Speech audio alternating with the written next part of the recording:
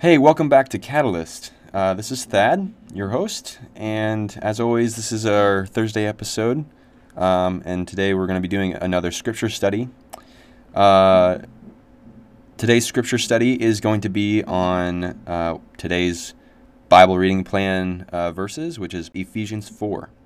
And then, after I read through Ephesians 4, I'm going to share a little bit of breakdown, and we'll just talk about it more in depth. So, yeah, let's get into it. This is the word of the Lord. As a prisoner for the Lord, then, I urge you to live a life worthy of the calling you have received. Be completely humble and gentle. Be patient, bearing with one another in love. Make every effort to keep the unity of the Spirit through the bond of peace. There is one body and one Spirit. Just as you were called to one hope when you were called, one Lord, one faith, one baptism, one God and Father of all, one who is over all and through all and in all. But to each one of us grace has been given by Christ. This is why it says, when he ascended on high, he took many captives and gave gifts to his people. What does he ascended mean, except that he also descended to the lower earthly regions? He who descended is the very one who ascended higher than all the heavens in order to fill the whole universe.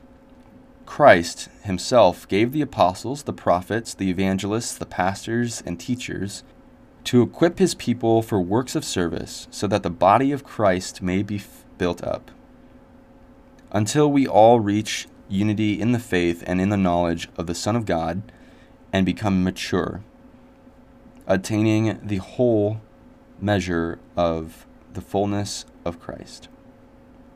Then we will no longer be infants, tossed back and forth by the waves, and blown here and there by every wind of teaching, and by the cunning and craftiness of people in their deceitful scheming. Instead, speaking the truth in love, we will grow to become, in every respect, the mature body of him who is the head, that is, Christ.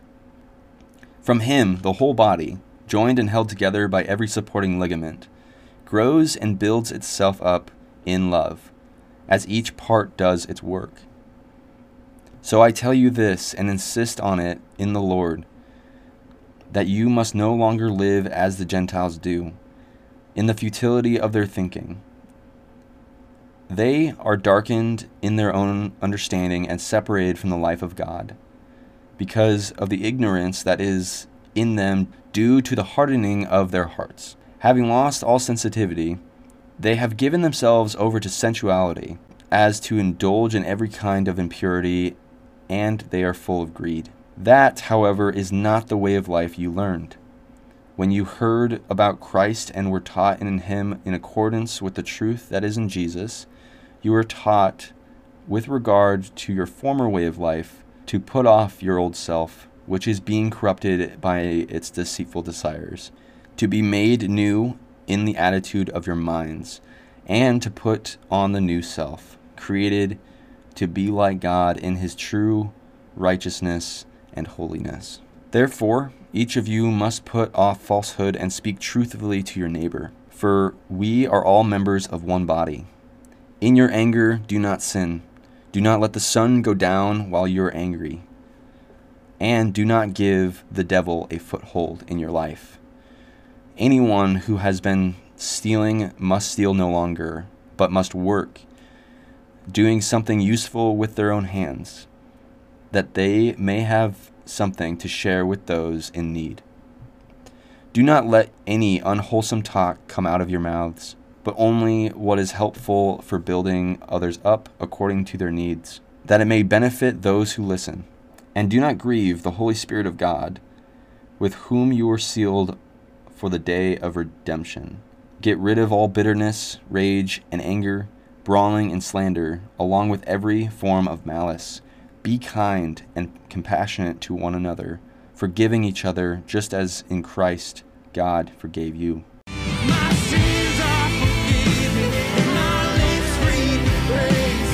No longer forgotten, no longer a slave. No death stands against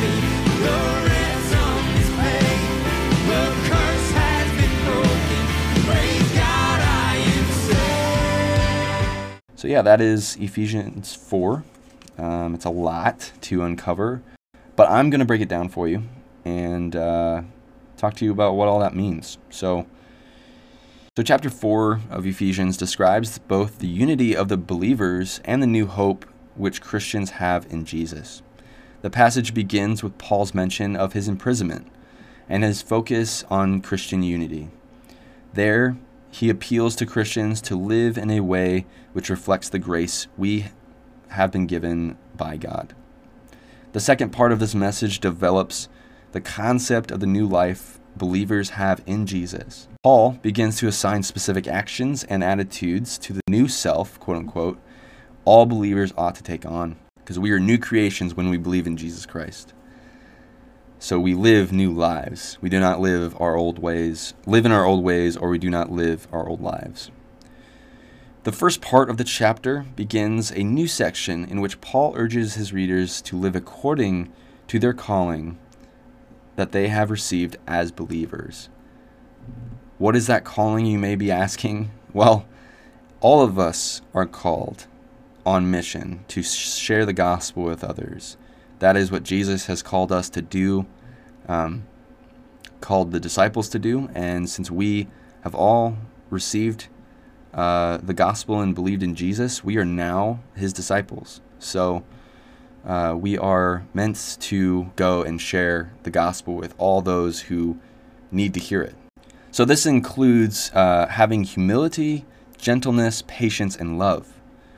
Unity and peace were essential, with Paul noting the importance of one Spirit, hope, Lord, faith, baptism, God and Father of all.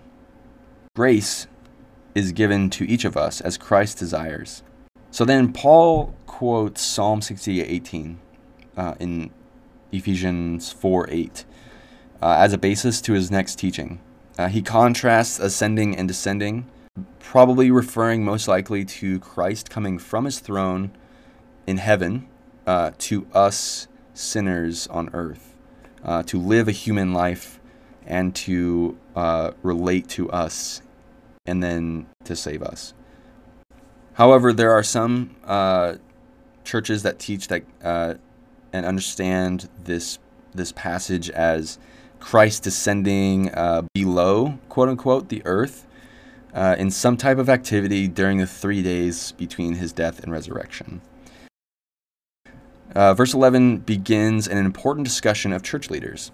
Paul includes apostles, prophets, evangelists, pastors, and teachers. Some interpreters believe that pastor and teacher is a single category.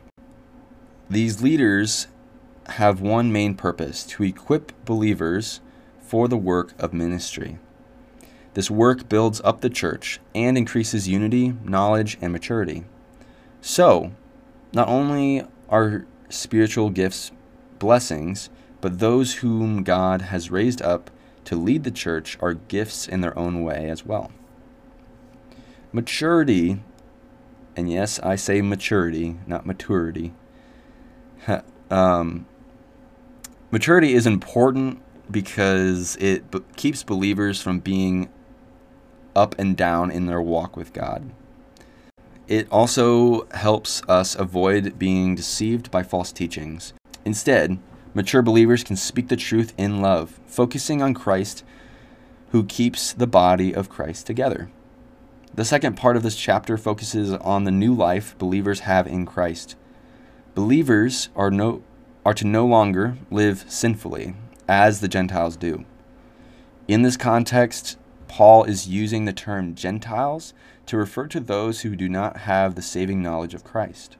Non-believers lack understanding and are separated by God due to their hardness of heart. They are callous to their sin. They're used to it. They're numb to it. Believers must not be known for this way of life. Instead, believers put off this old self and set their minds on spiritual things. Basically, this is what it means to put on the new self of godly living. As a part of this new self that we put on, each believer is called to speak truth to his neighbor, since we are all family. We are not to sin when angry, not giving the devil an opportunity or advantage in our own lives. Believers are to work honestly. So no sitting around at work doing nothing, wasting company time or wasting your job's time, but working honestly with integrity. They also speak encouragement and not grieve the Holy Spirit. Believers are called to put away sinful practices and attitudes, being kind to one another and forgiving as Christ has forgiven us. So yeah, that is the breakdown for Ephesians 4. It's a great passage to remind us as believers how we should live and how we should not live. Putting on that new self and putting away the old self that we have now that we are in Christ Jesus. Well, hey, we hope that you enjoyed today's episode and were able to take something away from it to apply to your daily walk with Jesus. Our hope and vision for this podcast is that it would be used as a tool and resource for further discipleship in your home.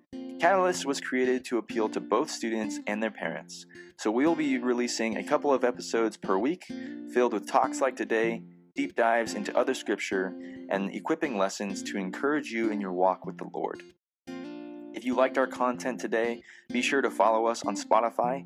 That way you are able to stay up to date with each episode. Thanks for listening, and remember, we want you to know Jesus, grow in Him, and go out to share the good news. My name is Thad Risto, and I will see you in the next one.